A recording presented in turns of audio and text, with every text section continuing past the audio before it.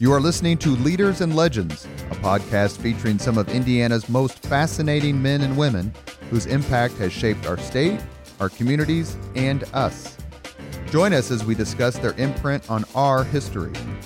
Leaders and Legends is brought to you by Veteran Strategies Incorporated, your local veteran business enterprise specializing in public relations, media relations, public outreach, crisis communications, and digital photography.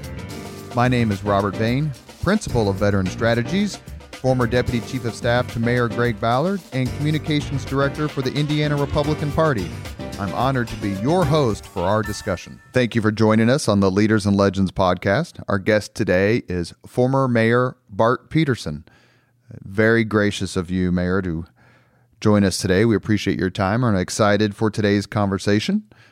You're a lifelong Indianapolis resident and one of a gaggle of distinguished North Central High School grads.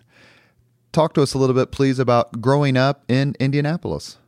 Well, first of all, Robert, thank you for having me. And I don't know how I compare to some of the truly distinguished North Central High School grads. It's produced a lot of terrific leaders, not just here in the city and state, but nationally. But it was also a very big high school, and I had almost 1,200 in my graduating class, and that was quite an experience. It prepared me for the world in a unique way. I think being part of a big high school, a diverse high school, was almost like a city in and of itself. I think had me well prepared for this world that I ended up going into later on in life. Well, so far we've had North Central grads Mitch Daniels, and we've had Mark Miles. We haven't had distinguished North Central grad Kip 2 on yet. Well, you're remiss in that. I'm sure you'll get around to it. And you were kind of in between that group. Did you know the Daniels family? Did you know the Miles family? Were you proximate and kind of where you grew up? No, I didn't. I grew up with four siblings, and I was four siblings. I was the fourth of five. And starting with my oldest sister, who's 6 years older than me, down to my youngest, who's 3 years younger, we cover the gamut. And there's usually somebody in there who went to school with somebody who went to North Central, some families. So we covered a pretty good range. But no, the Daniels family and the Miles family didn't overlap with me. One of the things that I've said, and you're about 10 years older than me, I grew up in Irvington on the east side. I never came downtown except to see Dick the Bruiser. You remember Dick the Bruiser? Very well. Yeah. Ernie the Big Cat Lad, the Valiant Brothers, obviously Andre the Giant. What was it like to be a teenager in Indianapolis in the time that you were on the cusp of the city, really downtown, exploding? Well, I think maybe the 10 years difference between us is meaningful, because I will tell you, I think I remember downtown when it still had some life to it. So it actually literally died while I was, in my formative years. I remember coming to the Indiana Theater when it was still open as a movie theater. It was pretty rudimentary as in terms of amenities. I remember they had Dixie cups with orange juice in them. That was the concession stand. Orange juice and water. But they had a big screen. And I remember seeing Dr. Dolittle there, and that was probably right. That would have been 1964, I think, probably right before it closed. Right? No, Dr. Dolittle was the guy who talked to the animals. I can't remember who was the star of that. But in any case, that place closed shortly thereafter. The downtown department stores were still open when I was young. Downtown really started to lose its attractions while I was a kid. And so it wasn't probably until I came back to Indianapolis from law school when I was 25 years old that you could really see a meaningful difference. The changes started way before that with Market Square Arena being built in the early 70s. So the revival of downtown was well underway by then. But I unfortunately got to see it go down. But then fortunately, got to watch it come back up pretty significantly. So that by the time I was mayor, we were on a very significant upward trajectory. College at Purdue and law school at Michigan. Why did you choose those two universities? Well, Purdue was the family school. Neither of my parents went to college. My oldest sister chose Purdue, and it became the place where we were, I think, all expected to go.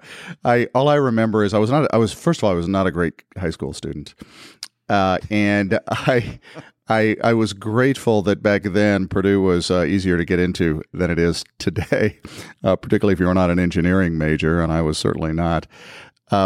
But I never even thought about going anywhere else because it was just sort of in the family DNA, I guess, to go to Purdue. So all 5 of us kids went to Purdue.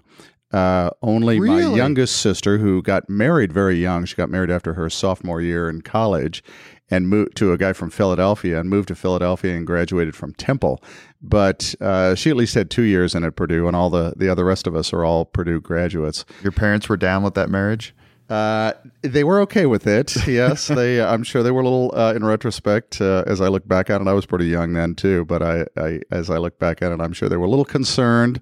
But she's done very, very well. She's built a great life out in the Philadelphia area. She's the only one of my siblings who doesn't live in central Indiana. So all the rest of us are still here. My father passed away about 5 years ago, but my mother is still alive and doing very, very well. So we're fortunate I'm fortunate to have all of them still around, with the exception of my younger sister, who comes back with some frequency, and we just saw her the other day too. My family's from New Jersey and spent a lot of time in Philadelphia. It's a wonderful, wonderful city. You graduated from high school, I'm going to guess, 76, 77? 76, yeah. Was it in the mid to late 70s, high school, college at Purdue, that your political philosophy was formed? Tumultuous times in the United States? Or did you find yourself drifting one way or another before then? I talked to a teacher in my daughter's school back when she was very young, 10, 11, 12. And I remember him telling me something that has stuck with me ever since. He said, if you're going to develop a worldview, not everybody does, but if you're going to develop a worldview, you tend to develop it when you're around that age, 10, 11, 12, and that what's going on in the world will have a big influence on you at that age. It's a particularly formative age, according to him. And as I look back, that really resonated with me because I was 10 years old in 1968, the tumultuous year when I can't imagine those years, 68, 69, 70. I can't imagine being the age I am today. I would have thought the world was falling apart, and I'm sure my parents did and grandparents did. But somehow we as a country survived, and we as a world survived. But I think my worldview was significantly impacted by that era. Watergate included? Watergate, yeah, Watergate a little bit later on, but I think probably the assassination of Dr. King and the sort of the tail end of what we think of as the civil rights movement had a pretty profound impact on me. Racial justice and issues of fair treatment of all people have always been a pretty profound issue with me. Maybe the most profound issue in determining my political leanings and ideology, and I can't help but think that it was influenced by the events of 68, 69, 70. Why Michigan for law school? It was the best law school I got in. It was the best law school I got into. I was going to say you weren't allowed to go to IU.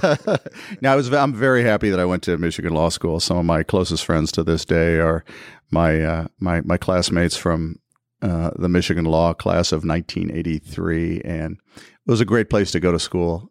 Ann Arbor's a terrific town, and most importantly, I met my wife in Ann Arbor. We were married there, and we still she's a rabid Michigan football fan. So in spite of my Purdue leanings, I now own season tickets for the University of Michigan's football team. And you go up there for every home game? Oh, no, not every one of them, but we probably make about half of them.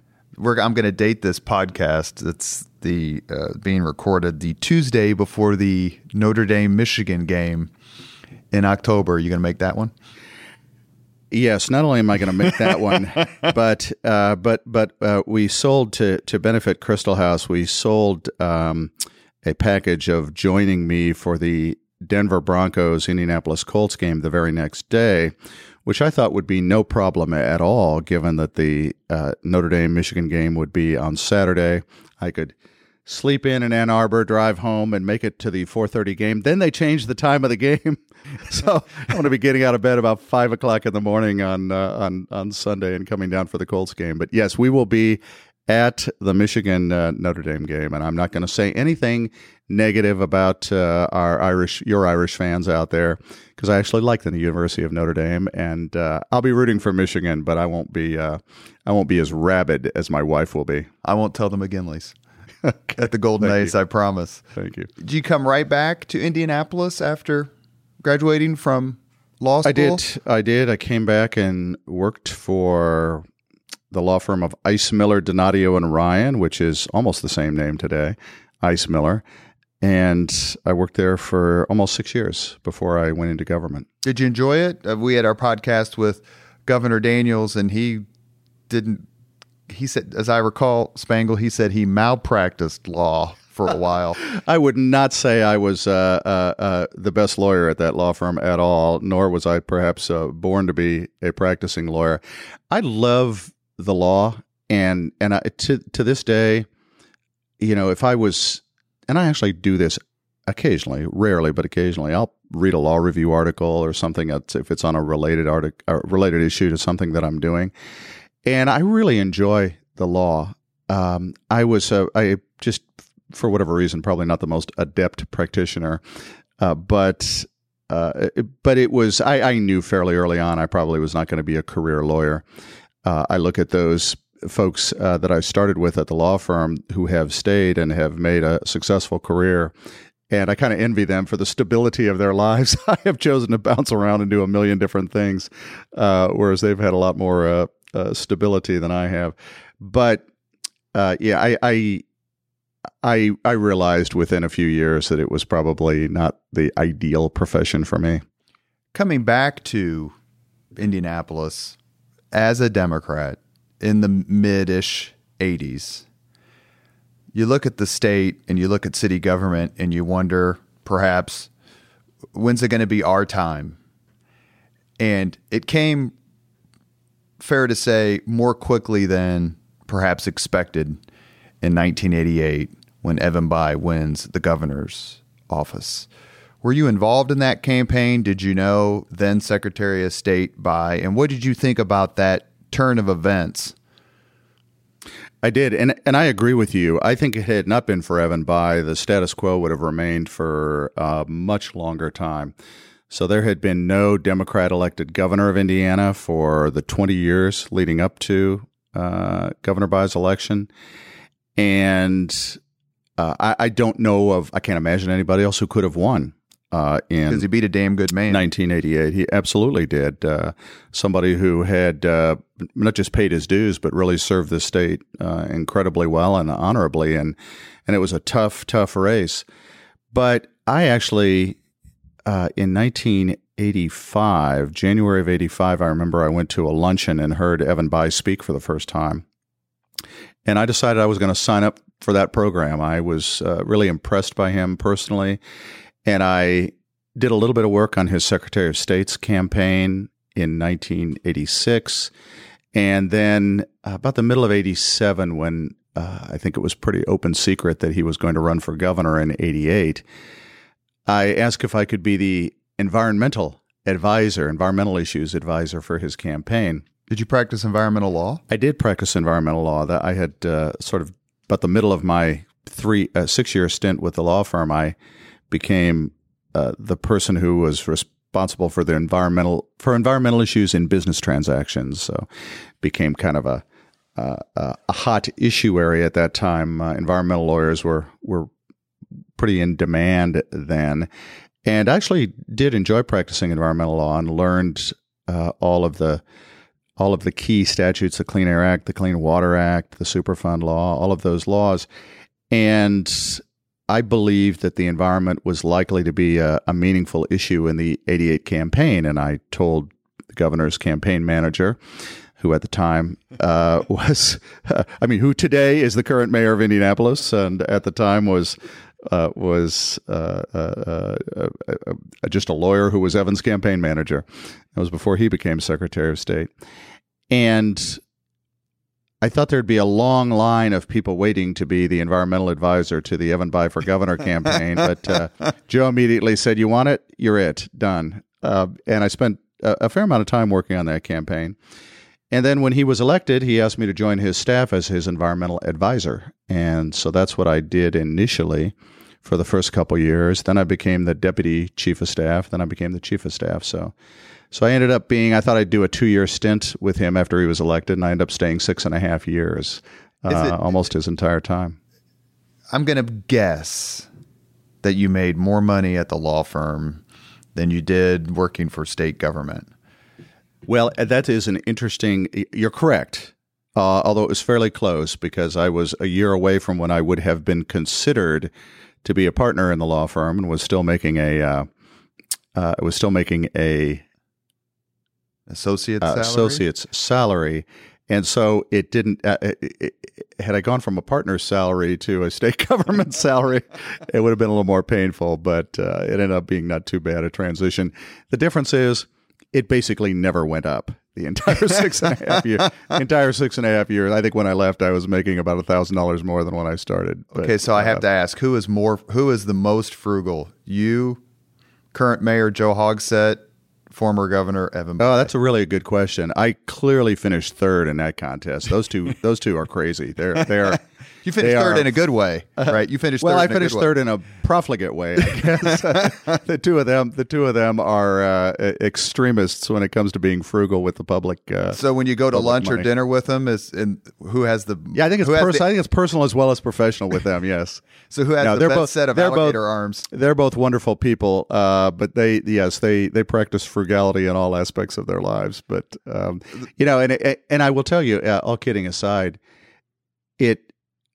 I part of the reason why that's built into their way of governing, their way of being involved as public figures. If you think back to that era, it was Democrats were just beaten into dust as a result of sort of being pro-tax increase, and everywhere you turn, Democrats wanted to raise your taxes. That was sort of the stereotype that was effectively used against Democrats in all campaigns. And Evan Bayh was a brilliant politician and a great person. He knew that, and and it came naturally to him. I'm dead serious. It really did come naturally to him. And again, I'm joking a little bit about the personal side, but he really believed that it was critical to prove that Democrats could govern in a fiscally responsible way. And of course, Joe was right there beside him, and they have never wavered in the 30 plus years since that time in their commitment to spending the public's money wisely, which I think is a big part of why they've been successful. But folks, a lot of people, myself included, take significant pay cuts to go work for government, city or state, and I'm assuming federal in some cases, because you want to be, there's some proximity to power and influence, of course, you can't ignore that. But you get a chance to do really amazing things. And this is obviously before you're mayor, but you're chief of staff and you're in the governor's office, and you can really influence in a good way projects and things that are near and dear Hoosiers. And to me, as much as I missed the money, I enjoyed the experience more. So leaving Ice Miller and going to the State House, did you ever regret it? No, you're exactly right. I feel exactly the same way you did. And the truth is, you grow up so quickly because the responsibility is thrust on you. I was 30 years old. I had been practicing law for almost 6 years. But I was still, I was still an associate. I was still a pretty junior person. The level of responsibility I got in state government was dramatically different.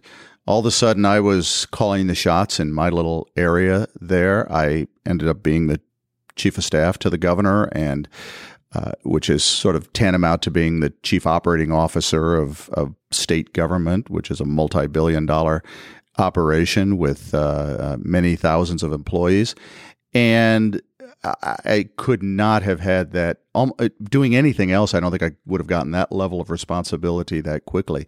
So not only do you have the ability to have some impact on public affairs and events and public policy, which people like you and I who go into this love that kind of thing, but you also get a chance to develop leadership traits that I think, certainly in my case, and I think in most people's cases, serve you well later on. So I look at the group that I started with in Evan Bayh's office. We were 30, 31, 29. The governor himself was only 32 when he was elected. We've all gone on to leadership, different leadership roles, and it's the same thing with my administration as mayor. We had a reunion the other day. I'm so proud of the team that I had a chance to work with, and not just what they did then, but what they've done since then. And I believe a big part of that is the fact that you have so much responsibility, and frequently, because of the pay and other reasons, at a young age. And it was a great proving ground for me. I know when I became mayor, one of the advantages that I had, and I think this was quite a significant one, was that I had sat in an executive office for 6.5 years, in this case, the governor's office, and I had seen crises come and go. And I had, I think, a certain calmness about impending disasters, or what looked like impending disasters, because I'd seen so many impending disasters and realized most of them don't actually turn into disasters. They really look like they're going to be disasters, but they turn out to sort of fizzle out or go away. And that experience and then the true disasters that actually do happen, you learn how to deal with them, right? And so when I became mayor, I had a fair amount of experience with dealing with things that were really bad that had to be dealt with, and also looking at a lot of things that looked like they might turn bad and not panicking about them, because I knew most of them probably would resolve themselves, and those that didn't, we'd figure out how to solve them because we'd done it before. And that really put me in a good position when I became mayor. So being a staff person to an executive branch official, I'm sure the same thing is true for legislative staffers as well. I just never served in that kind of a role. But in my case, it was a huge advantage. And I look at our state, and I know that in the governor's office, I don't know very many of the staffers there, but I'm sure they're having the same experience that I did. And a lot of future leaders in our state are going to come out of that office. And just the same with Mayor Hogsett's office here in Indianapolis. So it's a great proving ground for young people. The only thing it lacks is good pay. And they're all underpaid. Everyone in state government is ever underpaid. Everyone in city government's underpaid. I mean, the hours you put in are remarkable, and the scrutiny you're under is almost immeasurable. But you do it because you love your city and you love your state. Very true. You are listening to Leaders and Legends, a podcast presented by Veteran Strategies, a local veteran public relations enterprise, and sponsored by Girl Scouts of Central Indiana, the Crowne Plaza Hotel and Grand Hall and Conference Center at historic Union Station, and McAllister Machinery, your friendly neighborhood Caterpillar dealer. Fast forward a few years.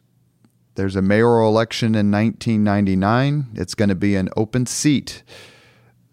Previous Mayor Steve Goldsmith, who had lost the 96 gubernatorial election to Frank O'Bannon, decides not to run for a third term. Open seats don't happen very often. What made you think that Bart Peterson could break the 32-year stranglehold on the mayor's office by the Republican Party? Well, for one thing, I think it's worth pointing out, Robert, that I didn't know it was going to be an open seat when I started. I actually thought that it was going to be an open seat. I I believed that Mayor Goldsmith would not run for a third term. Had I believed he was going to run for a third term, I think I probably would not have run. But I believed it would be an open seat. Nobody else believed it would be an open seat, at least on the Democratic side. I don't know what the scuttlebutt among Republicans was, but on the Democratic side, everybody assumed I'd be running against Steve Goldsmith, and most of them weren't overly optimistic about my chances in that kind of a contest. But in 95, he did not do very well, even though he won against sitting Judge Z. May Jemison. His numbers were down, and it might have been. We've recorded a podcast with Paul Okeson and Michael Connor, former chiefs of staff to respective mayors, Ballard and Peterson. And I had heard before that the 95 race was the signal that maybe things are changing. Now, they may not change super quickly, but the numbers are starting to finally turn. Is that something that you looked at, were aware of, factored in? Because the 95 race was... Judge Jemison didn't have a lot of money in that race. I didn't think that was the most representative race, but I looked at a lot of other races. What I did is I started really studying how candidates did in Marion County, how Democrats did in Marion County in statewide races. So I looked at Evan Bayh's races. I looked at Frank O'Bannon's, Jeff Modisett, who was elected Marion County prosecutor, I believe, in 1990. And then was narrowly defeated in 1994. I looked at a lot of different races where a lot of money was spent. And my view was, after all of this very much amateur analysis, that if a Democrat had enough money to get their message out, they could be competitive in Marion County.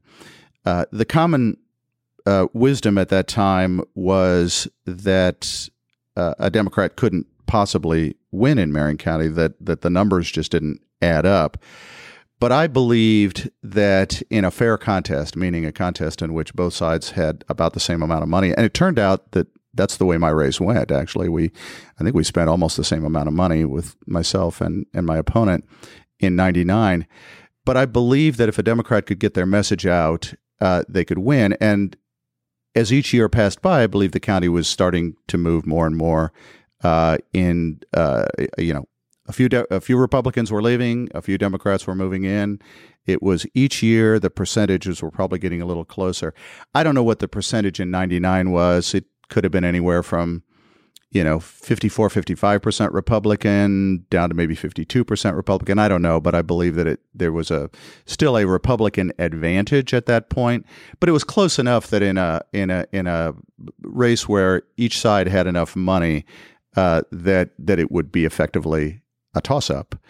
And that's the mentality that I had going into it. But again, remember, I didn't think Steve Goldsmith was going to run. And I don't know whether I'd been able to raise any money if Steve Goldsmith had run. But what happened is, about 2 or 3 weeks before he made the decision not to run, all of a sudden, I became convinced he was going to run. I finally was the last holdout, and I finally gave up and said, you know what? He's going to run, and it's too late to get out. So I think we're in this for better or worse. We're in this thing. But then after the election, it was announced that Indianapolis was not going to get the Republican National Convention. And within a couple of days after that announcement, he announced he was not going to run. I've never asked him this, and he and I have a great relationship. But I've never asked Steve this. If that affected his decision, I'm sure question. He would have wanted to be mayor when the Republican National Convention was here, and I think a lot of people thought we would get the convention that year. So that would have been 2000. Mitch Daniels was unhappy that it didn't come here that year. Yeah. I think everybody was, actually. I mean, it in retrospect, except me. But we all realized it would have been good for the city. But I was had in mind that influenced his decision, that he probably wasn't going to run, but that he couldn't pass up that chance to be the host, mayor for the Republican Convention. That's a reasonable calculation. So, but anyway, it was only a day or two after that announcement was made that he announced that he was not going to run. And then from then on, it was an open seat race, which obviously changed the dynamic entirely. I was able to, raised a lot of money for the campaign. But the theory of running, of crunching the numbers and talking with your friends and having conversations over lunch, there's that.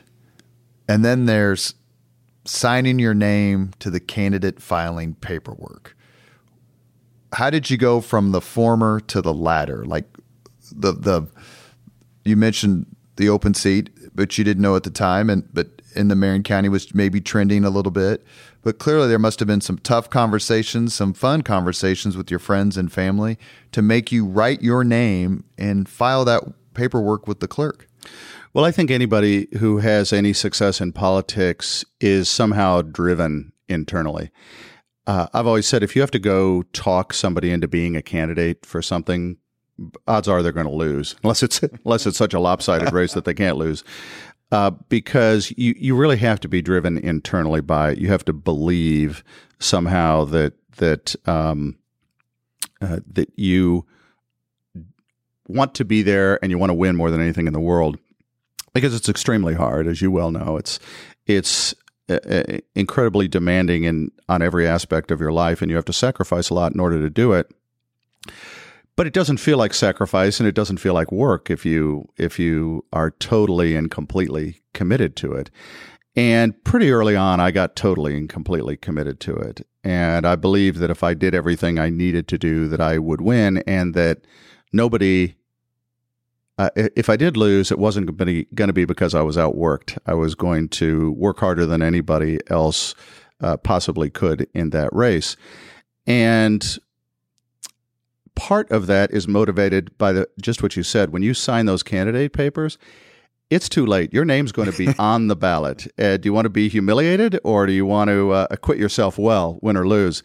And if you're going to acquit yourself well, you better do everything that it takes. You better work every single minute. You better raise all the money you can raise. You better go speak everywhere you can speak. You better use whatever ingenuity you have to figure out the right strategy. You better believe that there's something worth running for. And, I love this city. I lived my whole life in this city, and I just believed, not that we needed to turn it around. Heck, we were on a good upward trajectory. I wanted to keep it going and add, some of my own ideas to it. And so I was kind of a true believer in my own candidacy. And I also was, like I think anybody else with any sense who gets involved in politics, I didn't want to lose, and I was going to spend every spare moment I could, every opportunity I had to try to convince one more voter I was going to take, because I didn't want to lose. As much as I wanted to win, I also didn't want to lose. And I think back to your point about once you can talk about it, but then you got to sign those papers. When you sign those papers, you better be all in. When you decided to run, did then Senator Evan Bayh say, "Run, Bart, run"? Well, nobody really said "Run, Bart, run." I have to tell you, I think I only had one person ever before I decided to run tell me, "Bart, you ought to get involved in politics. You ought to run for mayor." Do we know this person? Yeah, I'm not going to say his name. He knows who he is. I often mention him. I often, when I see him, I mention that point, that he was the only person that ever said that to me. But no, I think everybody thought it was, like I said, the conventional wisdom was it wasn't time. Maybe someday, but not today. And again, people thought Steve Goldsmith would run and that he would add unlimited money and be very, very hard to raise money in a campaign like that. And all of those things were true, with the exception of the fact that I did believe that the county was trending toward being closer to 50-50. And I also just, like I said, I had this belief in my own campaign, and I figured if we could put a good team together, which we did, we had a great team, if we could stay disciplined, have a clear message, and work hard, that we had a 50-50 chance. Now, I thought it was 99-1 chance in favor of winning, but I couldn't say that to people. That would come across as crazy. But I think eventually we got to a point where people thought there was a 50-50 chance we could win. And when you have that, then you can start raising money. People will start working for you, volunteering for you, those kinds of things that help make a campaign really work. When the Republicans nominated Sue Ann Gilroy, part of the Lugar family, it was the sitting Secretary of State, did that change the dynamic for you at all, running against the first female Republican nominee for the mayor of Indianapolis? Was that a different challenge than perhaps you were anticipating? No, I never thought about it as a challenge because Sue Ann was a woman. I thought it was a challenge because she had name identification. And she certainly had she was a Republican establishment figure. She wasn't a fringe character or something like that. She was a Republican establishment figure, which meant that, there probably wasn't going to be anybody against her within the party. And she had some level of name identification from her years as Secretary of State. So I thought she would be a very effective candidate for Republicans. I thought the only disadvantage that she had, and correspondingly advantage I had, was that she was kind of anointed. And I think that when you're anointed, sometimes that just automatically makes people a little bit, some people a little bit irritated. People who have a tendency to be anti-establishment, if the establishment anoints somebody, they just want to be against them just for that reason. We've seen that plenty of times recently. Yeah, it's a phenomenon in politics, and I thought that might be a little bit of a disadvantage for her. And that wasn't her fault. I mean, there was nothing she could do about that because it was only slightly less than a year before the election when Mayor Goldsmith announced that he was not going to run. So somebody most likely was going to be anointed, although it could have been left wide open and, see who earned it. And refresh my memory, did you have a primary opponent in 99? I did. I had one or two primary opponents, but they were sort of perennial candidates. Sure. Yeah. The decision to formulate and print, release, promote the Peterson Plan, please talk about that decision. And that's A. And B, when was the last time you read it? The last time I read it. I actually did read it many times, but no, I haven't read it for a very long time. It's hard for me to believe it's been 20 years since we, few months more than 20 years since we published that. I'll tell you where it came from. It partially from me and partially from Mike O'Connor, who was my campaign manager then. I never intended it to be published. It was my experience in working as a staffer for Evan Bayh's first gubernatorial campaign was that if you plan things out and you put a plan together, a written plan, then you actually have something to follow once you get into office. So the way that experience worked is I brought a bunch of people together who were supporters of Evans, who were interested in environmental issues, and we put a plan together. It was probably a 30-page plan. He did a press conference and announced it a couple months before the election. Nobody paid any attention to it. But once he got into office, we started following that plan. And with its 5, 6, 7 different legislative proposals and all kinds of administrative proposals, all this stuff we said we were going to do, he said we were going to do, nobody paid any attention to, we started doing them. And then that was 88. He took office in 89. Then in 1990, the environment all of a sudden became this huge issue in America for a number of reasons. And all of a sudden I'm doing TV interviews and legislative environmental issues at the legislature are the most followed issues. It was amazing. But we had a plan. And so we actually had something to say and something to do when circumstances made the environment a big issue. What I told my campaign team in 1999 was that when you get into office, all hell breaks loose. no matter what you think, you have all this time to plan. You may think you're busy in a campaign, but you're not busy in a campaign compared to how busy you are when you're in office. And all of a sudden, everybody's priority is being jammed down your throat. Everybody wants you to do what they want you to do. That's right. And then things start to happen, right? Stuff happens in the environment, the environment in the broadest sense. Sure. Things just start happening in the world that you have to deal with. I never had any plan to deal with the Indianapolis Colts. It ended up being a dominant thing during my administration was to negotiate a deal with the Colts and ultimately build the stadium. But I never even thought about that before I was elected. So stuff happens when you get into office.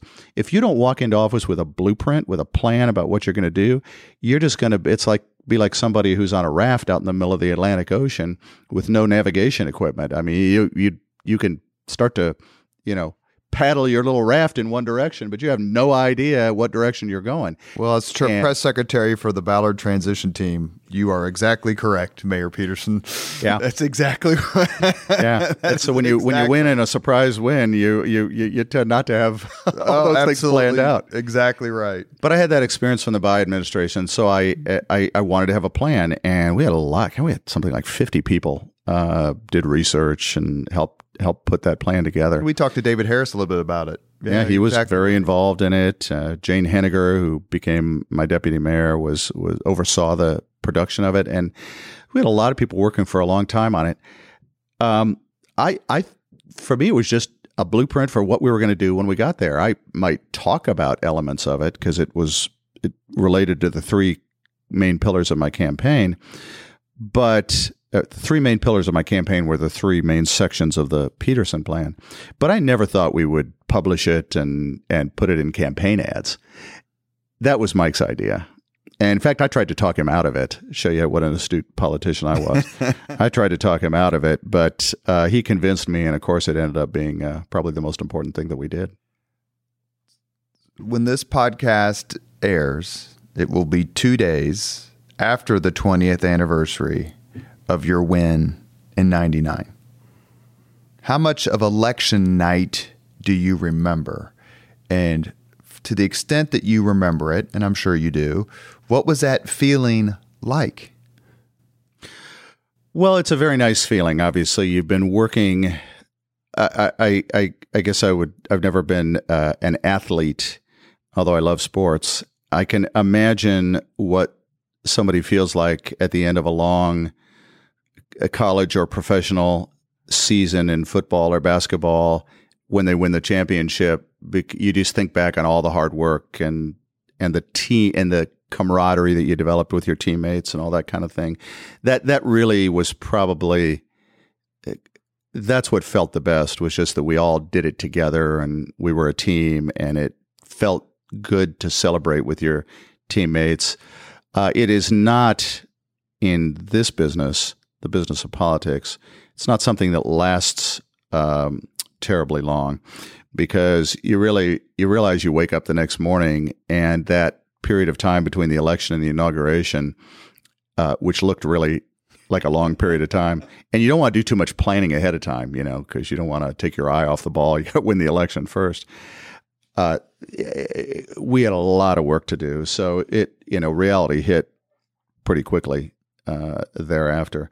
But it's pretty exhilarating. I'll tell you the for me at least, the most interesting story from that night. Remember, this is 1999. There are no other major elections going on. There are probably a dozen big city elections going on around the country. That's about it. It's an odd numbered year. There are no Senate races, no congressional races, no presidential race. So the mayor's races got a fair amount of attention, and Bill Clinton was president of the United States. Al Gore was vice president. I got a call from both of them that night, a call from the president and the vice president that night. Now, I don't know if everybody who won those big city races got those calls, but certainly because we had flipped a city that had been in Republican control for 32 years, it was a little more closely watched. Same thing happened in Columbus, Ohio that night, I believe. And Manchester, New Hampshire. I remember President Clinton talking about how amazing it was that we won Manchester, New Hampshire. Related to the New Hampshire primary? Absolutely. That's why people So pay the day attention to before Manchester. the election, you're talking to Scott Chin. And the night of the election, you're talking to... And I admire them both equally. But the reason I bring that up is everybody sort of knows the personality of those two men, and they were on full display that night. President Clinton kept talking so long. I almost told him I had to leave to go, give my speech. I almost had to hang up on the president because he was just sort of going like he had nothing else to do. And he was sort of famous for that. He was always late to everything because he just kept talking and listening, and he loved conversation. Al Gore just it was like he was reading from a script. Congratulations, Bart. We are very proud of you. Say with feeling.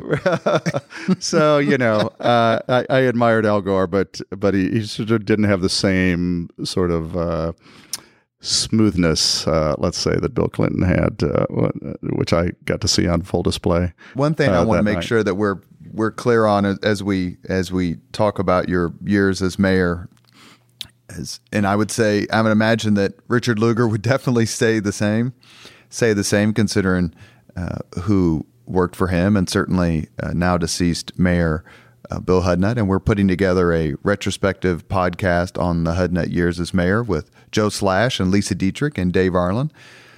And Goldsmith would say the same, the immense talent in the mayor's office. But when I have people who are meeting Mayor Ballard for the first time and they go, what's it like? What should I tell him? I go, compliment his staff as mayor. If you compliment his staff as mayor, he's putty in your hands.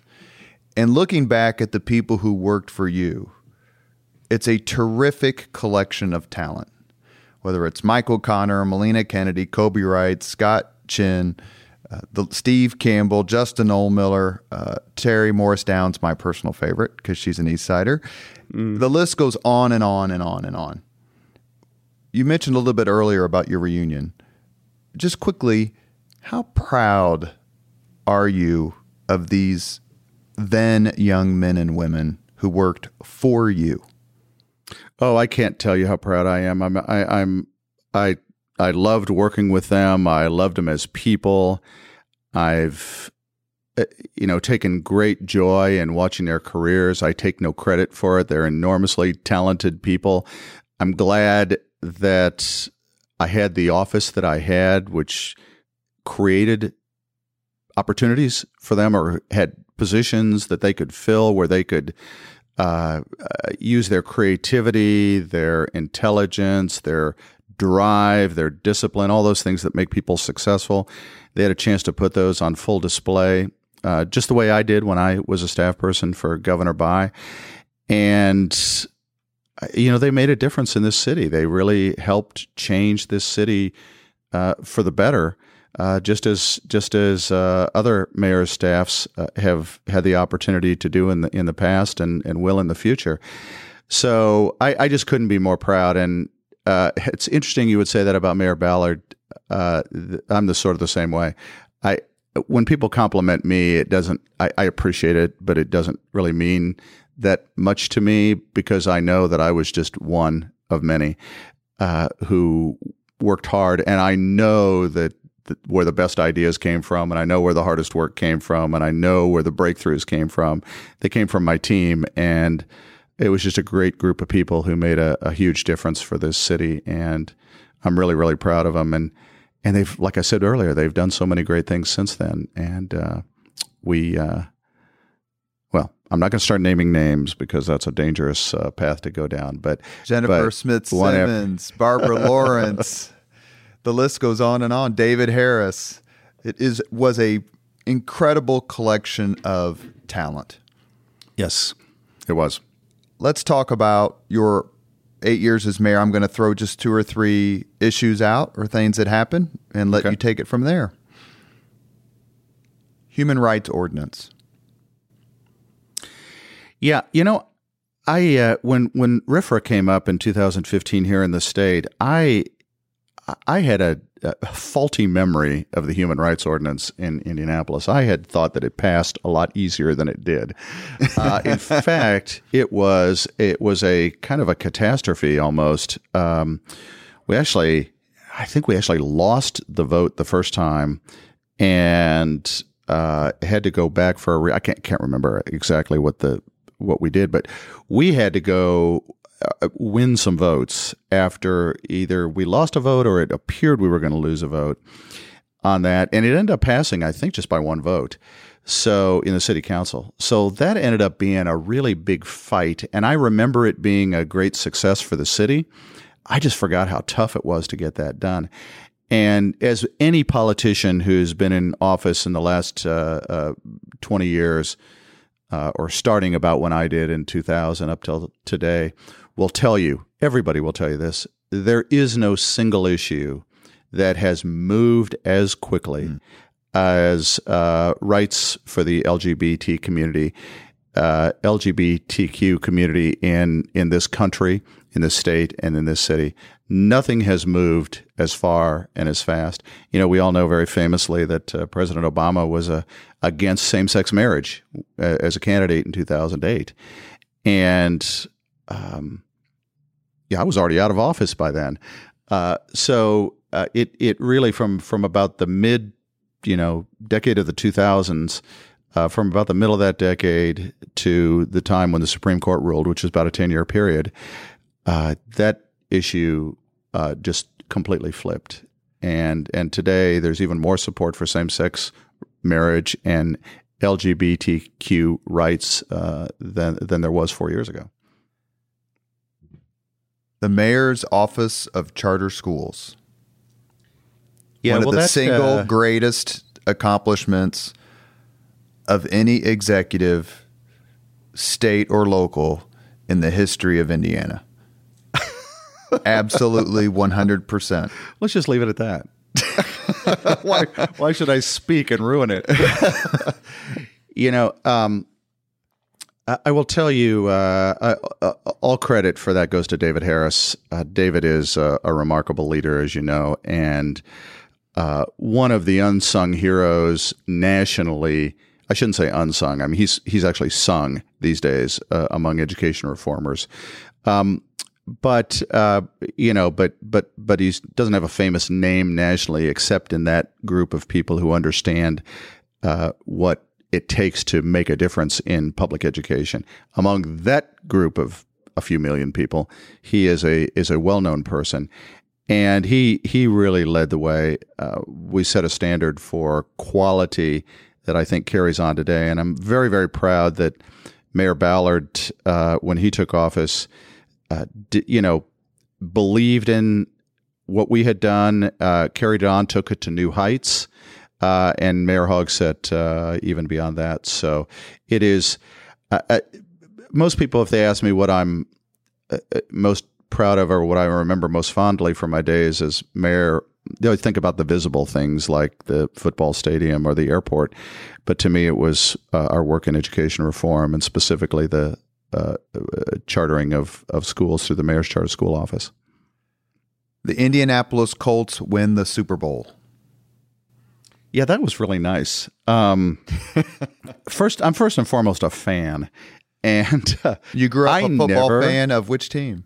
The Green Bay Packers, because they had a quarterback named Bart, and at that time, he was the only other human being in the world I knew of named Bart. This was before Bart Simpson ruined the name. Now, no parents will ever name their kid Bart anymore because of Bart Simpson. But back then, Bart Starr was my hero, and my parents were from Wisconsin. And so I was a huge Green Bay Packers fan. But when the Colts came here, I became, like everybody else here, just about, I became a huge, huge Colts fan. So it was just so much fun as a fan and as a citizen of Indianapolis. It was really, as I think back, going to Purdue, Purdue won the women's NCAA basketball championship in '99. And other than that, I don't think I've ever known a championship in my entire life, except for the Colts winning. So that meant a lot to me personally. But it was such, obviously it was huge for the city. And a really, when we were doing the Colts deal to get the stadium built and to sign the agreement to keep them here for 30 years, when we were doing that, that started off very unpopular. In fact, we had no allies at all. Well, the in that Colts effort. history has an exact. I mean, you had the Manning years, and you had some other kind of sporadic, including this year, success. But for years and years, no, it had been bad. I once sold popcorn and Coke in the Cokes in the stands in order to try to generate publicity to get a sellout. So that the blackout would be lifted for a game. This was like in 2002 or something. But in truth, the fact that the Colts were such good guys, we had a great exemplar in Coach Dungy, who was just a wonderful human being. Peyton Manning, the face of the franchise, a wonderful human being. Guys that everybody liked. There was just something about all that, and they were winning, and that made it possible. Sure. They weren't winning when we first started working on the deal, but by the time the deal had to be voted on and get done, I mean, the Colts were right on the cusp of winning a Super Bowl. Finally, they did. As we think back on that time, that was later in. They had a run of 3 or 4 good years before that.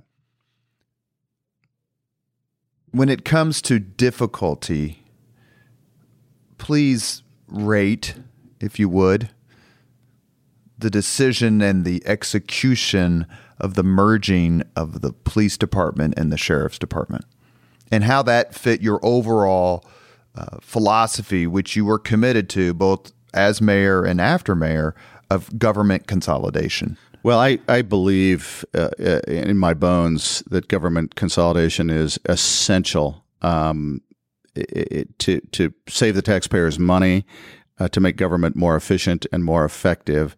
And it just irks me to this day to see how much inefficiency there is in government and how much waste with a bunch of offices that don't need to exist. It turned out, in retrospect, that merging the police and the sheriff's department was easier than merging the fire departments, of which we had 11 in Marion County at that time. And we've now merged probably a slight majority, maybe 6 or 7 of those 11 are part of the Indianapolis Fire Department today. When I left office, maybe 3 or 4 were. Mayor Ballard got a few more done. That's right. I hope I live to see the day when there's only one fire department in Marion County. But that ended up being the politically difficult one. And the reason is, actually, they were both politically difficult, but that one was more difficult because it involved the townships. And the townships had their own fire departments. They had their own trustees. Their whole reason to exist really was the fire department that they ran. And so if you took their fire department away from them, they didn't really have much reason to exist. And so they fought it tooth and nail, most of them. Two or three in my time, I can think of 2, which I think were the 2 biggest, Washington Township and Warren Township, did agree. Their trustees agreed to merge their fire departments into IFD. The merger of the sheriff's and police department was fought tooth and nail by the police union, but the ultimately, I think they didn't have support in the General Assembly.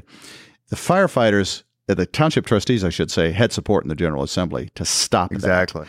So they did not give us an easy pathway forward from the state legislature. They made it very difficult. There had to be, basically the trustee had to sign off on it. That's why the only ones we got done were the ones where the trustees agreed. With police and fire, they allowed us to do it in the state legislature, and so we were able to get it done. Ultimately, much easier than with the fire merger. Now, the one big difference was, in order to get it done politically within Marion County, I had to give up control of the patrol operations to the sheriff, and then Mayor Ballard reversed that the following year. Tough decision for you? Well, it was a tough decision. I preferred it the way Mayor Ballard did, and he was able to get it done. Sort of one of those Nixon goes to China things. He could get it done as a Republican. I couldn't get it done as a Democrat because we had a Democratic sheriff. And so the result of that was we ended up getting to the right place. It was just a year later. When you decided to run for a third term, was it a tough decision, or was it more of, I just have more work to do? and I enjoy this so much? I think it was, I think it was a stupid decision for one thing. In retrospect, well, I don't. But, I want to let me defend that decision. Your 8 years as mayor were terrific years. Greg Ballard said that on the podcast. There's a lot of people who've said that on this Leaders and Legends podcast. I was comms director at the Indiana Republican Party at the time. We all thought you were going to run for governor. It was just a matter of when. Daniels wasn't exactly riding high in the polls in 2007, if people remember correctly. And so that's the race that we thought was coming. But yet you decided to run for a third term. What went into that? And I know what you said just a few seconds ago, but clearly no one anticipated what happened. And that's just candor.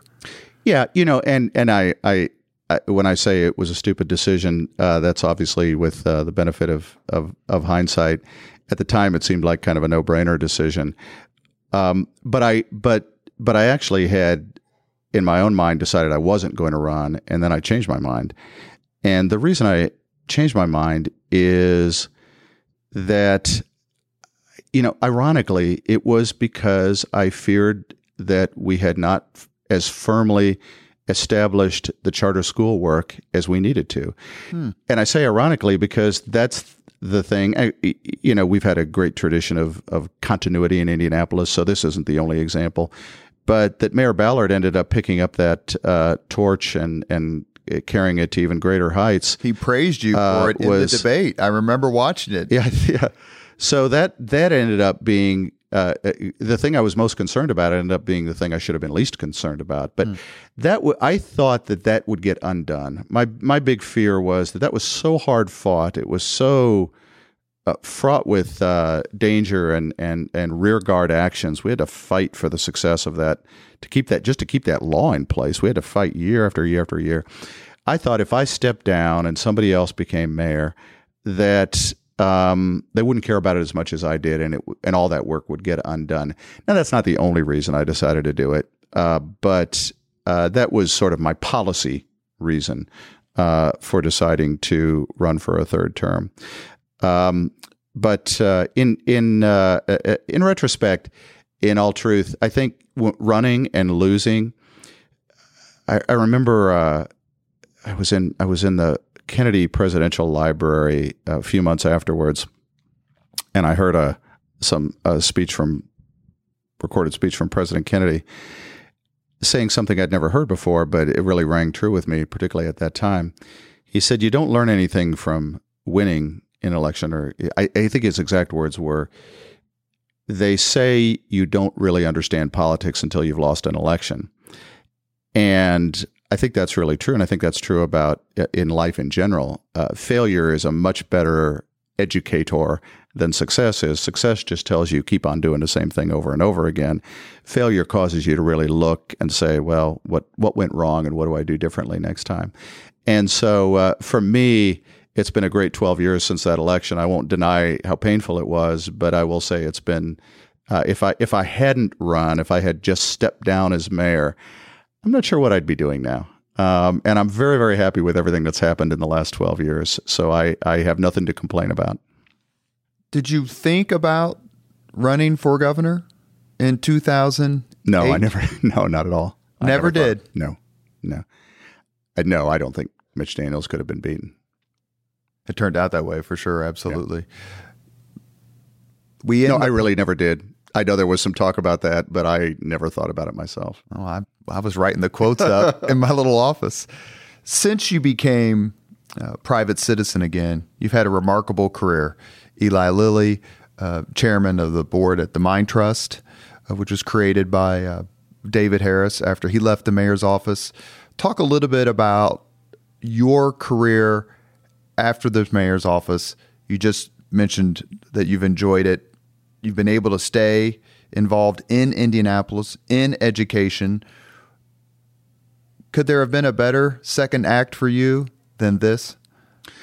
Well, I don't know. Life is interesting, and I sometimes envy those people who can do one career their entire lives and they get really good at it. For me, I'm always on a learning curve. I feel like I'm always on I'm always trying to figure out a new field that I've engaged in. I'm very, very, very fortunate. I can't express how fortunate I am to be the CEO of Crystal House International and to have the chance to work with Crystal DeHaan and the great team that we have here at Crystal House. And, our motto is transforming lives, and that's really true. This organization's even better on the inside than it looked like to me from the outside. So I'm blessed to have this opportunity. And I think everything I've done has helped me get to the point where I can do this job. The years at Lilly taught me so much about management, about leadership, about business. And I'd been in business before. I grew up in an entrepreneurial family. But a big corporation like Lilly is just a different animal, and I learned so much there, made many good friends, and enjoyed it, and also had a chance to see the world. And all that really helped me to help prepare me for this job. So I've been very, very fortunate. I have, and my father used to say, he came here at the age of 19 from Wisconsin. On a motorcycle, and he came to visit his aunt and uncle in Indianapolis, and through a series of circumstances that we don't have time to talk about, he never left, and he ended up going. He's a true rags to riches story. Had nothing but the motorcycle and maybe $20 in his pocket to his name. Those were his sum total of his assets, and a woman back in Wisconsin who would become his wife and my mother. That's all he really had, and he became very, very successful. And he said to the day he died, he could not have done it anywhere else. And he loved Indianapolis, and he transmitted that to all of his kids. And that's in my DNA. So everything I've ever accomplished and every joy I've had in my life, I really attribute to the good fortune of having grown up in this city. And those 8 years of having a chance to lead it will always be the most memorable of my life. So I'm very grateful. Does the collaborative nature of the city and its people and its leaders and its volunteers and its organization stay with you? That's been a recurring theme of the podcast. People lay aside whatever differences they have and come together to knock it out of the park or to move the ball forward. Absolutely. Absolutely. I mean, look at the two of us sitting here talking about this and having been on the other side of each other politically. That you see that over and over and over again, that we all put the city above everything else.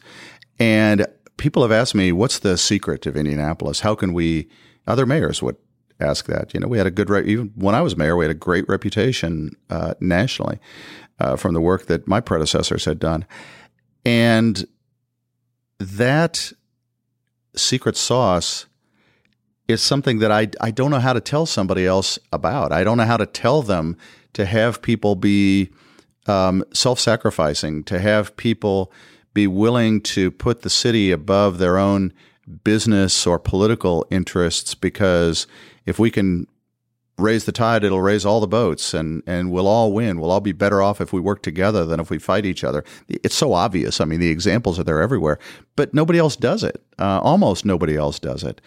And so I don't really know how to tell somebody how to do it. It's just, I used to say when I was mayor, and Mayor Ballard may have felt the same way, there are certain constraints you have on you, and I say this in a positive way, that if you get too far out of line, if you're not looking out for the city well enough, the forces will come, knock you back into line, because we have a way of doing things here, and it's about collaboration and putting partisanship aside and putting the interests of the city above all else, that we just won't let a politician mess that up. And I'm very proud to live in a city where I can say that. And I give you two examples of this before we go on to the final 5 questions. When Indianapolis did not receive the winning nod for the Super Bowl in 2007, the city went after the Super Bowl and didn't get it.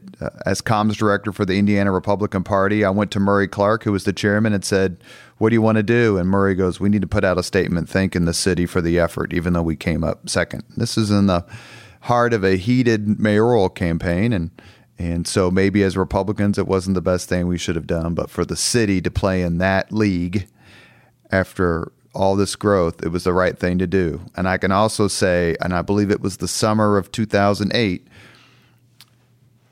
former Mayor Bart Peterson and current Mayor Greg Ballard did a joint news conference talking about the need for government consolidation. Yes. Mm-hmm. We sure did. You are listening to Leaders and Legends, a podcast presented by Veteran Strategies, a local veteran public relations enterprise, and sponsored by Girl Scouts of Central Indiana, the Crown Plaza Hotel and Grand Hall and Conference Center at historic Union Station, and McAllister Machinery, your friendly neighborhood Caterpillar dealer. We end all podcasts with the same 5 questions. Mayor, you ready? Is this a lightning round? Yeah, probably a little bit. Some of the answers are longer than others as people try to remember. Question number 1, what was your first job? Bagging groceries at Amalia at 106th and College. What was your first concert? Neil Young. Live Rust? Yes. That's pretty damn good. If you could recommend any book for someone to read, which book would you recommend? Oh gosh, I have a million books that I recommend to people. But I recommend one to only a very select group of people. And they are people who are willing to read a 1,200-page book about a person that most people have never heard of. But it's widely regarded as among the greatest biographies ever written. It's the book is Robert Moses and the Fall of New York by Robert Caro, who's more famous for writing a multi-volume biography of Lyndon Johnson. But before that, he won the Pulitzer Prize for his book on Robert Moses. It's called The Power Broker. I'm sorry, that's the name of the book. The Power Broker, Robert Moses and the Fall of New York.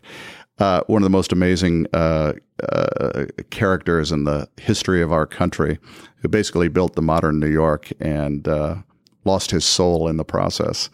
But you got to be a little bit intense to want to read that book, The Power Broker by Robert Caro. If you could witness any event in history, be there as it happens, which event would you choose? Lincoln's second inaugural address. My favorite words written and spoken by an American statesman. That's positively brilliant. If you could have dinner with anyone living today, last question, 2 hours off the record, whom would you choose? Oh my gosh. That's a tough one. Anyone living today. All right. Pete Buttigieg. Mayor of South Bend. I might actually be able to pull that off. I was going to say, haven't you not already? Not 2 hours. In 1999, Bart Peterson and his team ended 32 years of Republican mayoralty in this city. And it's safe to say that perhaps the voters of Indianapolis took a flyer on some folks that may or may not have heard of. We are very fortunate that they did so. The 8 years of the Peterson administration were terrific years for the city, and we cannot thank him enough for his time today. And we must acknowledge again the amazing quality of his staff and all the work they continue to do in this city and beyond. Thank you, Mayor. Thank you, Robert. I appreciate your kind words. Thank you very much for listening to Leaders and Legends, brought to you by Veteran Strategies Incorporated. If you want to contact us about this program or our menu of public relations services, please send us an email at robert@veteranstrategies.com. That's robert@veteranstrategies.com.